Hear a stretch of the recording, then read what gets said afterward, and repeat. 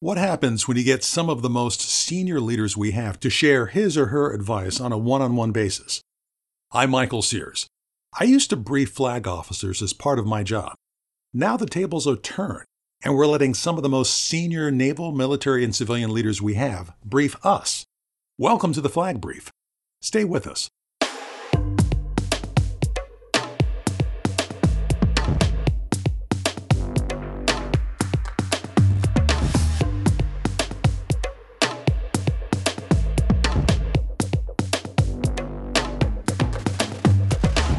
I'm in conversation with Rear Admiral Mike Manazar, United States Navy retired. And today we're talking about a perspective from a very senior officer and what he did years ago on the bridge of a Navy ship. Mike, why don't you fill in the story a little bit? Hey, Michael, thanks for having me. I'm reflecting back to 2003. And so let me set the stage for a minute. So I am the commanding officer of the USS Sacramento, AOE-1. It's a fast combat supply ship. And that was my deep draft. And the deep draft terminology is the ship that the Navy gives you to practice on before you're the CEO of an aircraft carrier, which would be a national asset. So if you do something wrong with the supply ship and you either ground it or touch something you're not supposed to, then they can go, "Thank you for your service, sir," and you don't do it with a national asset. So that's what the deep draft is for. Before that, I was an aviator for all my life, and I got accepted into the Navy nuclear power program and started that in December of 1999, learning how to do Navy nuclear power. And so I was in that process from 2001 to 2003. I was executive officer of the USS Carl Vinson, and then I moved over to be the CEO of the supply ship in this track along the way to commanding Nimitz later on. So you're a fast mover here, Admiral. I mean, let's be real here. You're on track to get one of the big ones. Yeah, ostensibly, if I don't screw up. Yeah. The idea in entering the Navy nuclear power program is that you will successfully select to be the captain of a United States Navy nuclear powered aircraft carrier, but there's some learning along the way and some fairly big obstacles and hurdles to get over from a performance standpoint and a learning standpoint. But yes, that was the idea, was commanding an aircraft carrier later. So the other thing to set the stage was I'm a fighter pilot. And so you take a dyed-in-the-wool fighter pilot who isn't real good at telling you exactly where to set the throttles or where to point the nose, but is usually say kind of whatever it takes. And this is what I do. And you're fairly confident in your capabilities, sticking throttle, as it were. And so, I mean, to be simplistic, I had a fairly big ego about how to drive a machine, whether it be an F-14 or an F-18 doing nominally 5 miles a minute or even faster than that in combat, or slower to position your nose, or actually driving a ship on the water because relative motion is still the same. And so I took that attitude, that fighter pilot attitude, to the bridge of my deep draft. And so this particular night, and it was nighttime, and it was black, and it was in very, very far in the Western Pacific. And we were tasked to rendezvous with the USS Carl Vinson, my old ship, by the way, still commanded by my captain, Captain Rick Wren. And I had moved from the executive officer to the deep draft. And that night, I wanted some training for my surface warfare officers at being the plane guard, which you sat a mile behind the carrier and you were there in case a jet went over the side or a person went over the side and you picked them up. And you go, and by the way, the supply ship is a 600-foot long ship, 50,000 tons. Why would a 600-foot long ship sit back there? It was training, and that was the idea. The other thing that I was doing was training my junior officers in relative motion. And what was a pet peeve of mine was the very conservative intercept paths using a maneuvering board, which your midshipmen are familiar with, to join up together with another ship in close proximity. But oftentimes the solution would be driven so far aft that we would have to add power to catch up to the ship that we were going to join on. And so that particular night, in this particular exercise, to get in position 1 mile astern of the aircraft carrier, I was adamant that we were going to maneuver by geometry to turn into that spot. You say geometry. This is a math problem. Is it a math problem? Is it science, or is it art? All three. All three. So math or science are equal. They're equal. So there's an art to it, and there's a math part of it. And as your midshipman knows, when you do geometry, the math piece, it's a set of vectors to get to a certain position. And sometimes the solution doesn't look right, and you still get to the spot that you are in, because that's what the math says. It's relative motion. And so, but there's an art to how you get there sometimes, depending on external conditions, things like that. So it's kind of both. But you need to back the art up with science or math. And that's a key point here in this discussion. And so to slightly shorten the story, Carl Vinson, imagine if you're looking out the bridge of a ship, it's a black and night. Carl Vinson is at our 11 o'clock position, about 20 miles away, and she's headed kind of across the nose from 11 o'clock to, say, 3 o'clock. I mean, if you just drew the extended line. And we are coming at her from her, if you were sitting on the bridge, they call it a target angle. Our target angle to her is about 030. So we're nose pointed at her starboard bow. And the idea was get behind her. She's doing about 32 knots to reposition, and I'm doing about the same to catch her coming down. So we have about roughly 60 knots of closure, which with two big ships is quite a bit. And remember, I've got this fighter pilot mindset. We're going to maneuver smartly in behind this carrier. And I don't want to chase her for a long time. And so I'm being fairly aggressive at the maneuvering, the geometry piece, with the art being to know when to put the rotor over to turn to make the intercept happen. And just to be clear, there's no air brakes and there's no afterburner on the Sacramento. And there's not a third dimension of vertical. So there's just left and right. That's all there is. And of course you can slow down, but with a steamship, it doesn't slow down very fast. So yes, thanks for clarifying that. So young Lieutenant Junior grade Rebecca Domzalski is the officer of the deck. And she is a phenomenal OOD. And I'm sitting in my captain's chair on this dark at night. I've already briefed that we're not going to chase the Carl Vinson down, that we're going to impress the Carl Vinson with our maneuvering capability. And of course, my old boss, I want to impress him with our maneuvering capability. And so Ms. Domzalski had drawn up a maneuvering board and said, you need to come, left. Our course needs to be left here to join up. And I said, Lieutenant, remember, I do not want to chase Carl Vinson for miles to catch up. So we need to lead that turn. Yes, sir. And so we're pressing down and we're getting inside of 10 miles now. And we are barely ahead of Carl Vinson's beam. And we're pointed pretty aggressively ahead of her beam. And so Lieutenant Domzalski comes over again and says, Captain, we are pointed ahead of her beam. We need to come left. And I said, Lieutenant, I do not want to chase this ship down.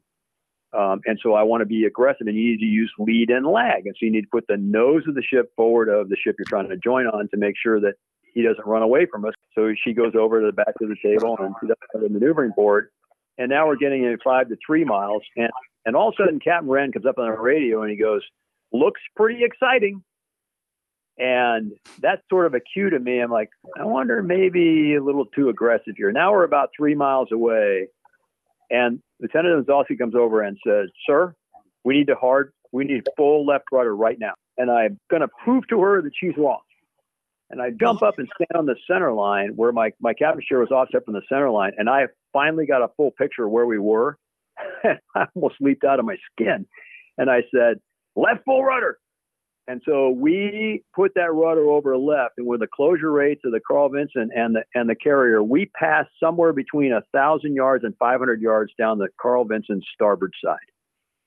As soon as we got about midship on the Carl Vinson, I said, shift your rudder back over to starboard side. And Rick Wren told me later on, his entire bridge team ran to the port side of the bridge to see what happened. because I came screaming across his fantail, kind of across his wake at just about a half a mile astern of him, fairly close, because he was pretty easy to see. And we came back around, and then I corrected the ship and put us in the wake, and we settled out right about the place that I wanted to in the end. But I risked colliding with Carl Vinson significantly and did not listen to my OOD until the last possible second. And I had to execute a hard emergency maneuver to get out of what I had put us in because of my over aggressiveness and not listening to her. Lessons learned. There's nothing wrong with being aggressive. But what's the rest of the story? Well, the rest of the story is that, I immediately was able to temper my future discussions with, here's how smart maneuvering is. And then, of course, discussions about it. I didn't use the word aggressive as much because I didn't think it actually told the story. What I talked about was smart maneuvering, and actually did use the word aggressive in a negative sense. If you're too aggressive, you can risk collision, which I did. I immediately, of course, Rick and I went back and forth on the radio about that story and where I was and what I was doing and what I had learned as the captain of that deep draft. But the biggest thing was Lieutenant Junior Grade Rebecca Donzalski became my favorite surface warfare officer for a very long time, because that story, she literally saved us from collision. And so my own recognition that my fighter pilot tendencies as the captain of a big ship, when I'm trying to demonstrate something, as many of your listeners might have heard stories about people who it doesn't turn out so well because of over aggressiveness. The second piece was I learned to listen to my watch teams, and when they recommended a course of action, if it was technically based and sound, I took it. And I took the advice. And there were two reasons. The first one is because I demonstrated to myself that I could get myself in trouble. And second, if I didn't take their advice, then I'm the only one with a course of action in my head. There will be no watch team backup, because that watch team that recommended a course of action to me now has no idea what I'm thinking. At least if I accept their course of action, everybody's invested on the bridge. And so I learned a lot that night, not only about aggressiveness and commanding a large ship, but also in trusting your watch team. And I think that Lieutenant Donzalski learned a lot in that she stood her ground. She did not back down, and she kept coming over to me and doing her job as the officer of the deck, even while being pushed back on by the captain. And a lesser person would have let me mess that up and risked the ship and the lives of everybody on it. One more time, what is the OD's responsibility relative to being that person who's responsible for driving that ship? Actually, Michael, I'll tell you, the OOD is the one responsible. By Navy regulations, the officer of the deck is responsible for only two things, and that is not to collide with another vessel and not to ground the ship. And all of our qualification boards, the officer of the deck is the one responsible. If the captain comes up to the bridge and the captain takes from the OOD, officer of the deck, I have the deck. Aye, sir, you have the deck. He now has become the officer of the deck. So if the captain does not take the deck, the OOD still remains responsible for the safe operation of the ship. And if the captain takes the deck, there will be a log entry on the bridge that says the captain has taken the deck. And every once in a while, if this is the captain, I have the con. And the con is responsible. He's responsible for maneuvering the ship. And oftentimes what happens is the captain will take the con, but they won't take the deck away from the officer of the deck. The officer of the deck is responsible for collision and grounding. And so actually Navy regulations set that out very clearly. And even though there have been collisions in the past with the captain on the bridge, the officer of the deck has been also, the captain, no matter what happens, the captain will lose his command, no matter what happens. But the officer of the deck also is culpable if they don't do everything possible to tell them, that that's a bad idea. So in this day and age, with the tempo that the Navy is working under, what can you tell a junior officer to make sure he or she knows that they're on the deck? They're the ones who own that responsibility. Yeah, the captain's there, but they have a responsibility to the captain, to the ship, to the crew, to the Navy to speak up. Yeah, I would say 2 words: own it. When you go to your OOD board, and it's the studying, the run up to it, you have a bunch of watches. It's a hard road to get your officer of the deck qualification on a Navy surface ship. Lots and lots of work. At that board, you will be advised that you are the sole person responsible for preventing grounding and collision of that ship. At the board, you will be given the mandate that anytime you have the watch, you are responsible for that as the sole person in charge of preventing collision and grounding. When you're given your hat, special colored cap that has, OOD of USS Carl Vinson or USS Sacramento or USS Stockdale, you have that responsibility. You cannot abrogate it. You should not abrogate it. And with the captain on the bridge, you can even go to the point where, sir, I have the deck. I'm still responsible for collision and grounding. I recommend this. And sir, you are standing into danger, that kind of thing. Speak up. The fatigue and the running hard, commanding officers are responsible for managing the resources of their ship. And that includes people.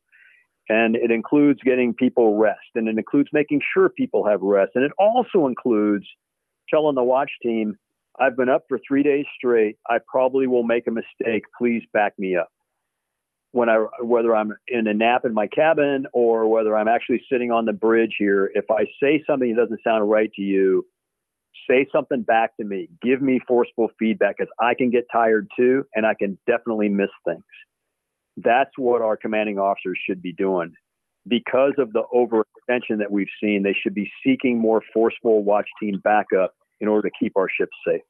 The lesson I want to leave for somebody who might find themselves in a leadership position is you've got to be humble and remind yourself that you don't have all the answers.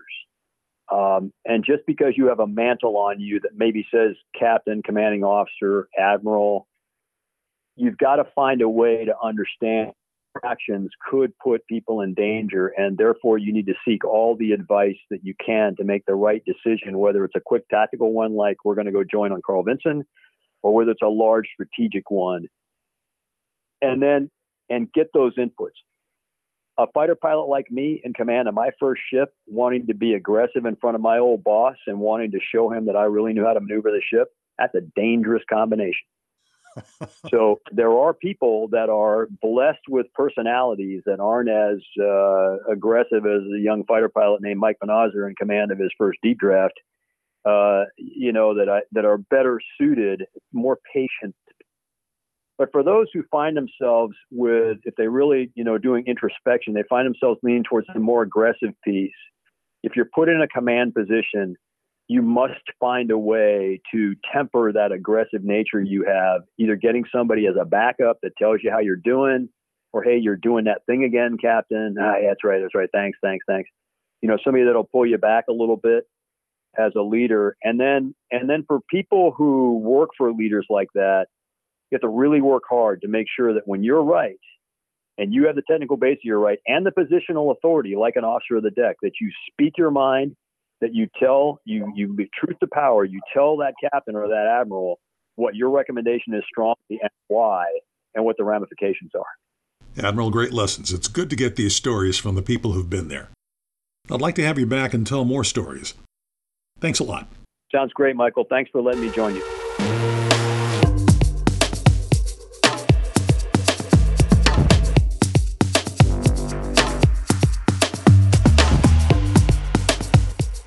You've been listening to The Flag Brief, a series of conversations with senior officers and civilian officials. Thanks for listening. You can find more of our podcasts from the Stockdale Center at radiostockdale.com.